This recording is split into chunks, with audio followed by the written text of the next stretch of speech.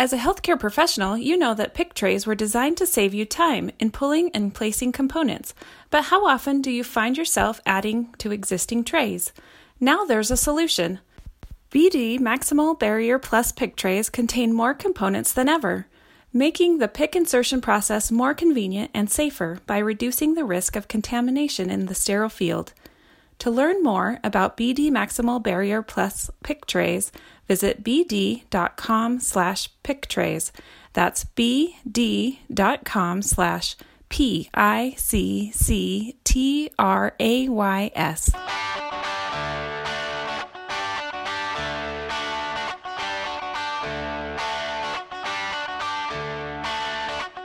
You have arrived at Season 3, Episode 7 of the I Save That podcast.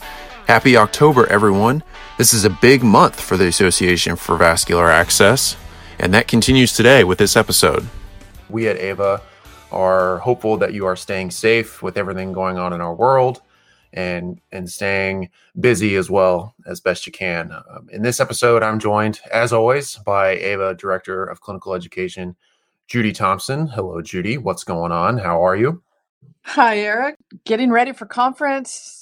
Same stuff going on. Super excited. Sad that we won't be seeing everybody in person, but everything's good. Thanks for asking. We'd like to welcome to the show Dr. Greg Shears, who is a friend of AVA. Judy, you know him well. He's here to chat with us about a recent meta-analysis that he did on PICS and bloodstream infections. So, Dr. Shears, welcome. Thank you, Eric. And Judy, great to hear your voice. You as well. You as well. Yeah, I'm excited to be able to chat with you today. And you also mentioned the upcoming AVA conference. I'm anxious to listen in on that as it happens in the future. I'm sure there's lots of activity, and we're all kind of trying to pivot under this unusual time. Without a doubt. So for those of you new to our show or new to a little bit here that don't know Dr. Shears, Greg Shears has been involved with AVA for a long time. He is a pediatric anesthesiologist, and Greg, you have a lot of other bits to you. So introduce yourself a little bit for those few people out there that don't know you as well. Sure. Thanks, Judy. So I'm a pediatric intensivist and anesthesiologist by training. I've had the pleasure of working at 4 different major institutions. I'm currently at the Mayo Clinic in Rochester, Minnesota, and I was recruited there back in 2001 to start the ECMO program, and also I am the physician liaison to the nurse-led PIC team. So I've had a number of other roles in addition to that, but that's probably good for the purposes of this. Well, thank you. And you have been a long-term advocate for AVA, so thank you for that, and very involved. But today, we get to talk about your recent publication that in May was in the Journal of Vascular Access, where you're looking at thrombosis rates as well with PICS versus centrally inserted catheters. So tell us a little bit about what your thought process was when you got into creating this study. Sure. Part of the reason for doing this is, I spend the vast majority of my time as a clinician. Easily 75%, I'm either covering cases in the OR or working up in the ICU. And I care for both, even though my initial training was in peds. I actually care for both critically ill adults and children.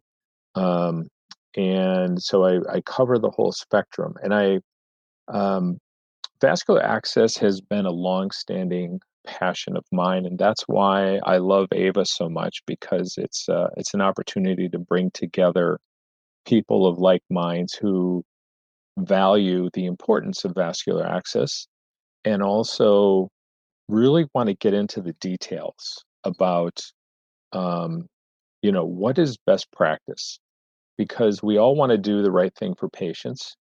And so I enjoy reading the literature. I enjoy listening to what other people are doing, and and seeing, was there anything special that came out, how can it help our practice? So, and that what I just said probably is true for just about everybody that's in vascular access. We love this literature. We always like to find some good stuff, and then try to make patient care better based on it. I use the full range of vascular access available, from the things that I put in personally to the things I have to have people with different skill sets place. And as I mentioned, I also help to manage the nurse-led PIC team. So I'm pretty vested in this whole business. Each of the tools that we have are very important for caring for patients. And I remember, this is now several years ago, there were a couple meta-analyses that came out that I thought were not exactly correct, or at least they suggested a bias that I was concerned about, because I thought that for people that don't live and breathe this stuff, don't really invest themselves in this literature, they might get the wrong impression regarding what these studies were saying. And one of the problems with a couple of these meta-analyses were that they were summarizing information that was grossly outdated.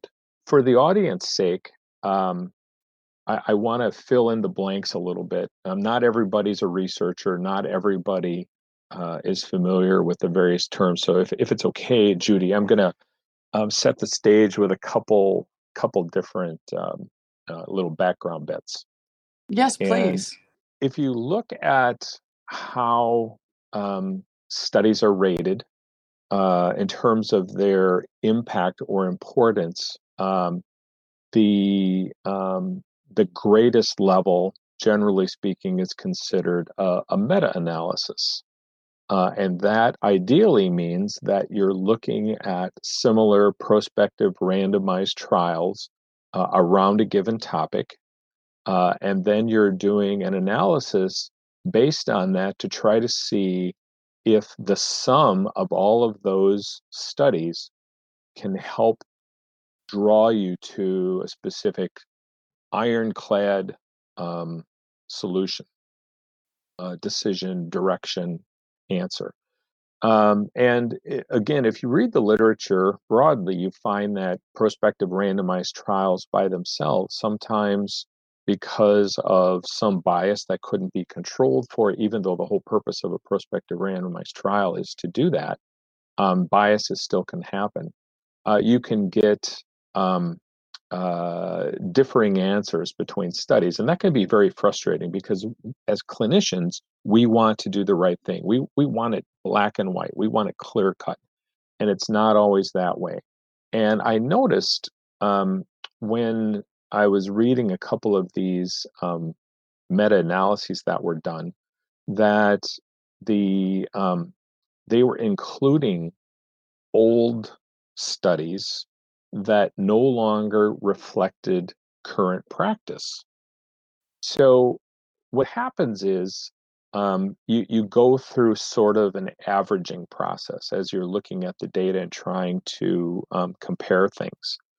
And the problem is, if you average old data, it could sway what we want as clinicians. We're not practicing in the past, we're practicing now. And so we want information about that helps us now, because we've evolved. Things have changed. So for example, the two studies that I'm referring to were related to PIC catheters and central lines. And they were comparing rate of thrombosis and rate of infection. So if I give another example, and this is probably a lame example, but right now we're in the middle of a COVID crisis, and let's say that we were doing a study looking at the effectiveness of communication related to infectious issues between a school and the family. And we looked at studies that tried to study this from 1960 to the year 2020. So if you wanted to understand the effectiveness of that communication and the impact on the family, and you included times going back to 1960, clearly things have changed a lot regarding communication. We didn't have computers. We might have had phone calls, but even that didn't happen very much back then. So you had to wait for snail mail to get to your home to get alerts about, oh, there's a problem with Neisseria, or it's time for flu shots, or whatever that might be. And now communication's instantaneous, and we're getting alerts on our iPads and smartphones and all of that right away. We're getting almost over communicated because it's on our computers, it's in our email, etc. So it's almost instantaneous. So you have to, if you're doing that study and you want a contemporary view of the effectiveness of that communication, you need to look when that communication is more or less the same and standard. No different with vascular access and PICCs. Both you and I, Judy, have been doing vascular access for a while, and things have changed a lot. Catheters have gotten better, material science has improved, and also we've gotten a little smarter because we pay attention to different things. We don't go by the philosophy of stuffing the biggest catheter in a vessel anymore. We pay attention to catheter to vein ratio. We've improved our asepsis with insertion. We're much more protocolized. So you can see that if you look at studies from the past that weren't paying attention to those issues and included those in an average of studies that also reflect the present and best practice, you're going to get kind of a mishmash and a bias of old stuff versus new, and you don't really have a sense of what the current reality is. I know I get a little blabby here. I'm going to pause, and then I'll keep talking about this. But do you have any other comments on that? Absolutely. I think you're spot on that, Greg, that everything has changed. If you think about practice 15 years ago, how many people used ultrasound consistently on every line? Very few. Very few. Some in vascular access, that's all we did. But then we had these little, the first ultrasound I used flickered every time I put it on the skin. It was enough to cause seizures, I think. But look how far we've come. Oh, I know. I remember. Yep. So we've come a long way, baby. Your meta-analysis, that was an excellent kind of summary of why you went about it. But what were your results of this? Sure. Let me get into that. So anyway, I wanted to finish up that little background thing too. I apologize. I really do get kind of blabby. I really felt it was necessary to point this out and to bring up a point that you can't look at that old data and include it in the present and then really think you have something. People have, and I've seen some people being misguided from both of those two meta-analyses and the subsequent algorithms that have generated from them. People make decisions because, again, unlike you and I and the many of the other really fastidious, passionate vascular access folks, they don't really get into the details. So my point here is, for the audience, please don't take papers for their just for look at the abstract and take them for what they have. So anyway, I wanted to my question really to myself that I wanted to prove one way or another was, well, if I tried to do the same thing as was done with that study, however, I only selected patients that looked at the studies after a given time point, would my outcomes be different? Would the outcomes for the study be different and would it help people better understand where catheters lie in the present, not from the past? That was really the gist of it. We did what's called a PRISMA approach, and that's an acronym that is related to the study methodology called Preferred Reporting Items for Systemic Reviews and Meta-Analysis. And it's the same methodology that these earlier meta-analyses used.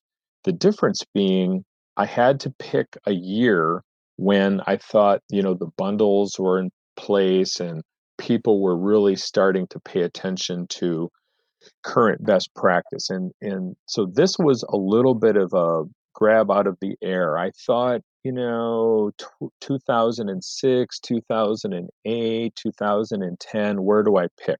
The hard part, of course, is if you pick it too close to the present. Let's say I picked 2018. Well, there's going to be very few papers, and it's really going to limit the analysis. And if you go back too far, you start getting things that don't reflect current best practice. So I end up settling on 2006.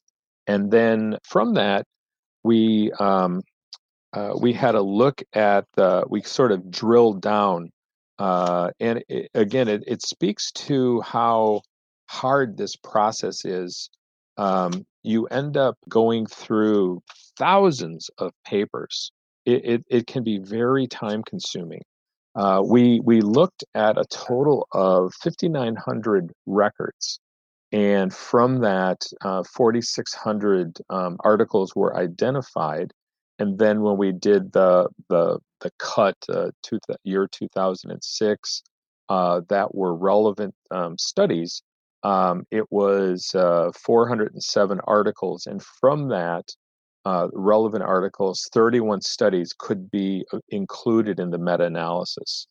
So these weren't like cherry-picked articles by any means. These were using strict criteria so that we tried to be hands-off, just do it by the methodology so that it's fair and as unbiased as it possibly could be. So anyway, that's kind of the setup. And I don't want to bore the listeners because I don't know how many are interested in the process of science or not, but it was a very clean and attempted to be unbiased. It's just the data is the data.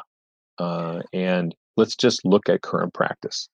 Well, Greg, real quick, just sorry to interrupt, but I think we need to be interested in the setup of the study because really that's where we can tell if it's a valued study or not.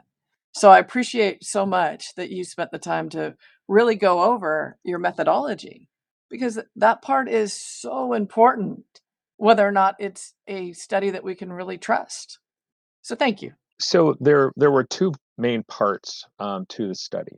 One was looking at the impact on CLABSI between the two groups that was comparing centrally inserted central venous catheters and peripherally inserted central venous catheters. And that was the whole idea here, the setup of comparing those two types of catheters, which both are great. We use them both. I use them both in my practice all the time. And the meta-analysis suggested that for that grouping of studies that we had, there was a 48% reduction in the CLABSI rate for patients that receive PICCs compared to SICCs. I'm going to, add a little bit more flavor to that.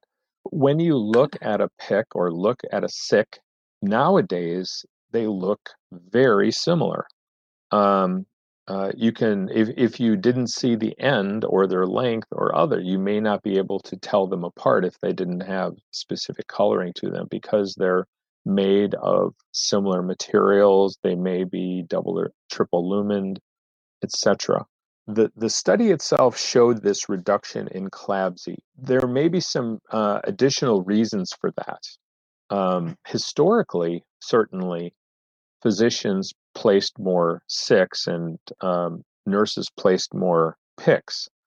And nurses, people that were part of PICC teams, had more meticulous insertion techniques and were better with proper insertions. And physicians, it took a while until they, were getting penalized financially to even get them to, consistently wash their hands and do best practice with the bundle. But we've certainly gotten on board with that, and there's been a dramatic improvement regarding the rate of enclampsia for all categories of central venous access now. And I'm so grateful to see that and people paying attention to that. And then the second most important thing is care and maintenance. It doesn't matter what kind of line you have, whether it's a sick or a PIC, you have to do proper care and maintenance. Try not to go into it all the time. Make sure you have appropriate asepsis before you access it, etc. So those are the big things that make the difference, regardless of which kind of line we have. The second big important thing to talk about is there's been a lot of noise lately about PICs and their causing DVT. And, in one respect, I look at those prior meta-analyses and I say, oh man, it's so misleading based on all this old data. But on the other hand, it's been good. And it's been good because it has helped to make this a topic of conversation. Because we now spend a lot of time talking about catheter to vein ratio, improved insertion techniques, venodepletion. So it's been a bit of a catalyst to help us all work towards better practice. So we know from a few good studies that yes, it does make a lot of difference. The catheter to vein ratio makes a difference regarding the probability of a thrombosis. And the probability of a thrombosis has more to do, all else things being equal, to that catheter to vein ratio, regardless of the type of catheter. Peripheral IVs are going to thrombose. If you stuff an oversized catheter in a small vein, you're going to thrombose off that vessel. Shouldn't be doing that. We should always choose to have the fewest lumens and the smallest diameter catheter in any vessel. And that's best practice. So it isn't best practice to do a bias study and then try to reduce the use of appropriate catheters that in the right hands, using the right technique, are actually going to be better for patients. So by paying attention to the PIC size, as we the various sizes of catheters here in the study, we looked at smaller versus larger PICs. No surprise to me that when you're using smaller PICs, like a 4 French catheter, there was not an increased risk of DVT compared to central venous catheters. Though, if you're placing a larger PIC catheter, you're going to see an increased risk of a DVT for the same material, same insertion technique, etc. Again, this meta-analysis proves that you can't just look at the old data, number one. Number two, we must pay attention to catheter to vein ratios in order to reduce complications, and whether it's a PIC or whatever. So I was very pleased as part of the study that it goes along with physiology, common sense, and it's also consistent with an in-house study that one of my colleagues did, or several of my colleagues did here, comparing best practice with SICs and PICs, and they showed no increased risk of either infection or thrombosis. This was a few years ago. Callcott, one of my friends that I've done a couple other studies with in different areas, she's a very smart lady and did some excellent research on a few other things as well. In summary, we saw within this study reduced CLABSI and no increased risk of DVTs when using a smaller PIC catheter, particularly if you're paying attention to catheter vein ratio. I'm going to pause there. Obviously, we had a lot of other data, but that's really the bottom line, or the critical thing for folks to know. Tired of having to choose between a smaller diameter catheter or higher flow rates for your patients? Now you don't have to. PowerPick Provena catheters from BD provide smaller catheter-to-vein ratio and optimal infusion performance. These smaller diameter picks are used for short or long-term peripheral access for IV therapy, blood sampling, and power injection of contrast media. They also allow for central venous pressure monitoring. By combining proprietary technology and manufacturing processes, BD PowerPick Provena catheters help you maintain high performance for infusion therapy while occupying a smaller percentage of the vessel. To meet your patient's needs, BD PowerPick Provena catheters include a 3 French single-lumen catheter with a 3 milliliter per second power injection rates, a 4 French dual-lumen catheter with a 5 milliliter per second power injection rates, and a 5 French triple-lumen catheter with a 5 milliliter per second power injection rate. To learn more about how smaller diameter catheters can help, visit bd.com/Provena. That's bd.com/PROVENA. Now, a couple of questions came to mind as you were speaking. So now, when you were looking through the studies that made the cut, so to speak, did all of them note the catheter vein ratios for either the pick that they placed, or was it just French size? What you're talking about now, and for the listeners out there, it's limitations of the study. And as a researcher, you would like people that were doing studies to be very consistent from one to the next. It would make for the strongest comparisons. So now what you're talking about is the limitations, things that as a researcher, it drives you a little crazy and you just have to kind of work with what you have. Because we went back to 2006, they weren't necessarily paying attention to catheter to vein ratio, but what they were doing was recording the PICC catheter French size.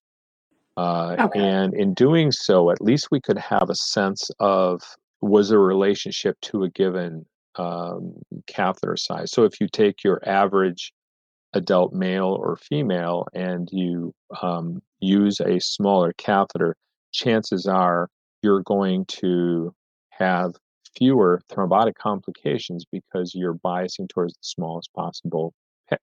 And hence you're going to have less luminal occlusion from a catheter.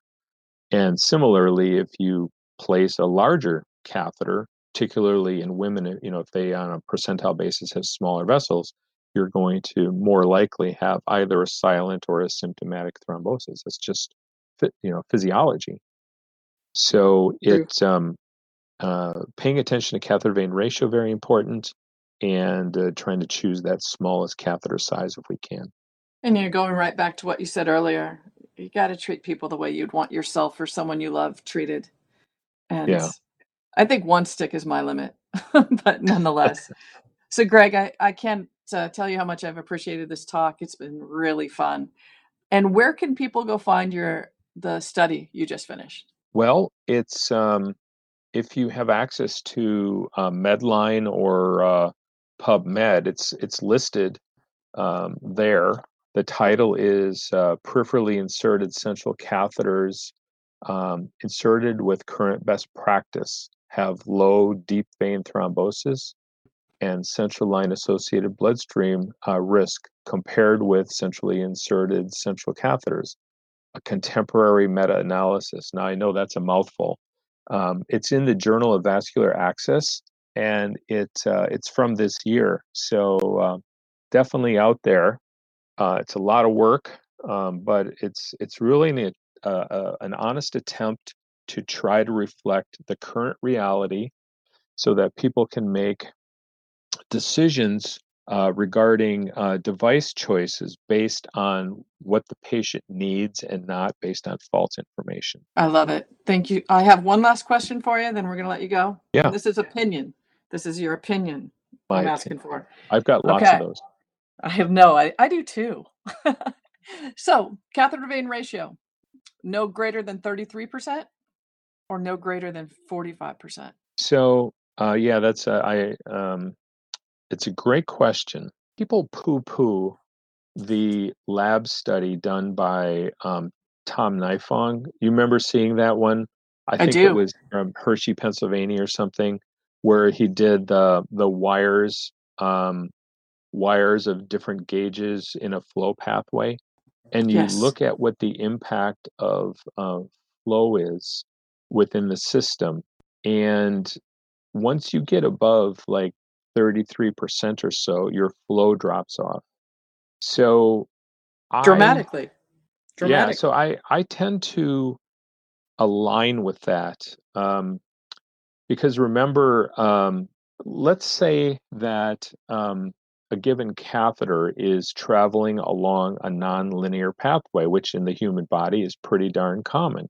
True. So your flow pathway is going to be irregular anyway. And now if you cause it to be more obstructed by having a larger sized thing, you're going to have post catheter potential areas of low or no flow. And that's going to be where you're going to have the initiation of thrombus. The smaller the catheter, the better. And so if I can, I'm always going to go with the smallest ratio, the smallest catheter to given vein size. And I practice what I preach, and with even peripheral catheters. I couldn't agree with you more. Mine's a pretty quick answer. I'm totally a 33% girl. So I can't remember a time that I've gone over that in the recent, you know, gosh, since I started measuring.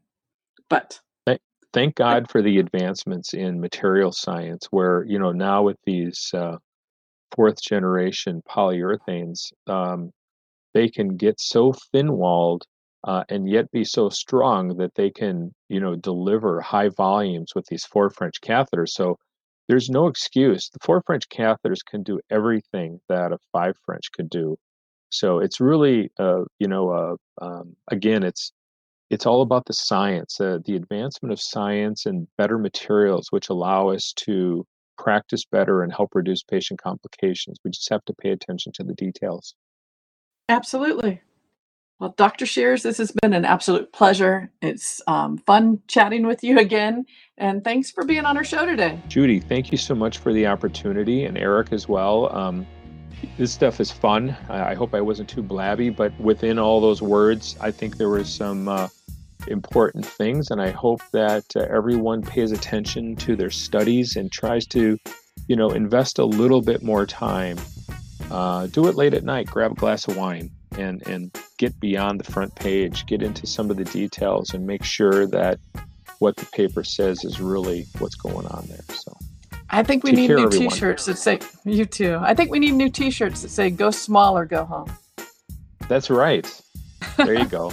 I'll wear it. like Change it. the whole paradigm. I like it. Thanks a lot, Dr. Shears. Yeah, pleasure.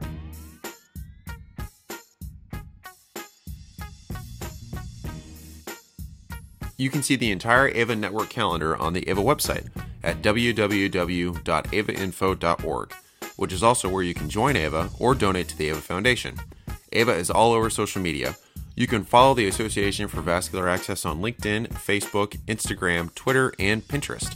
Make sure you're subscribed to the I Save That podcast on iTunes, Spotify, SoundCloud, Stitcher, iHeartRadio, Pandora, or Google Play Music for our Android users. You can also find direct links to all episodes on each of these streaming services by visiting avainfo.org/podcast. The topics discussed on the I Save That podcast are purely for informational purposes. You should personally seek the guidance of clinicians before making any decision that affects your health or the health of your patients. Listeners of this podcast are advised to do their own due diligence when it comes to making vascular access decisions. Our goal is to inform and entertain the healthcare landscape while giving you a starting point for your discussions with your own clinicians and professional advisors. By listening to this podcast, you agree that the hosts, our guests, our sponsors, and the Association for Vascular Access are not responsible for the success or failure of your health, your career, or any decision you make related to any of the information we have presented. The I Save That podcast contains segments of copyrighted music that was not specifically authorized to be used, but is protected by federal law and the Fair Use Doctrine, as cited in Section 107 of the U.S. Copyright Act. If you have any specific concerns about this broadcast or our position on fair use defense, please contact us at podcast@avainfo.org. No part of this broadcast shall be reproduced, transmitted, or sold in whole or in any part or in any form without prior written consent from the Association for Vascular Access.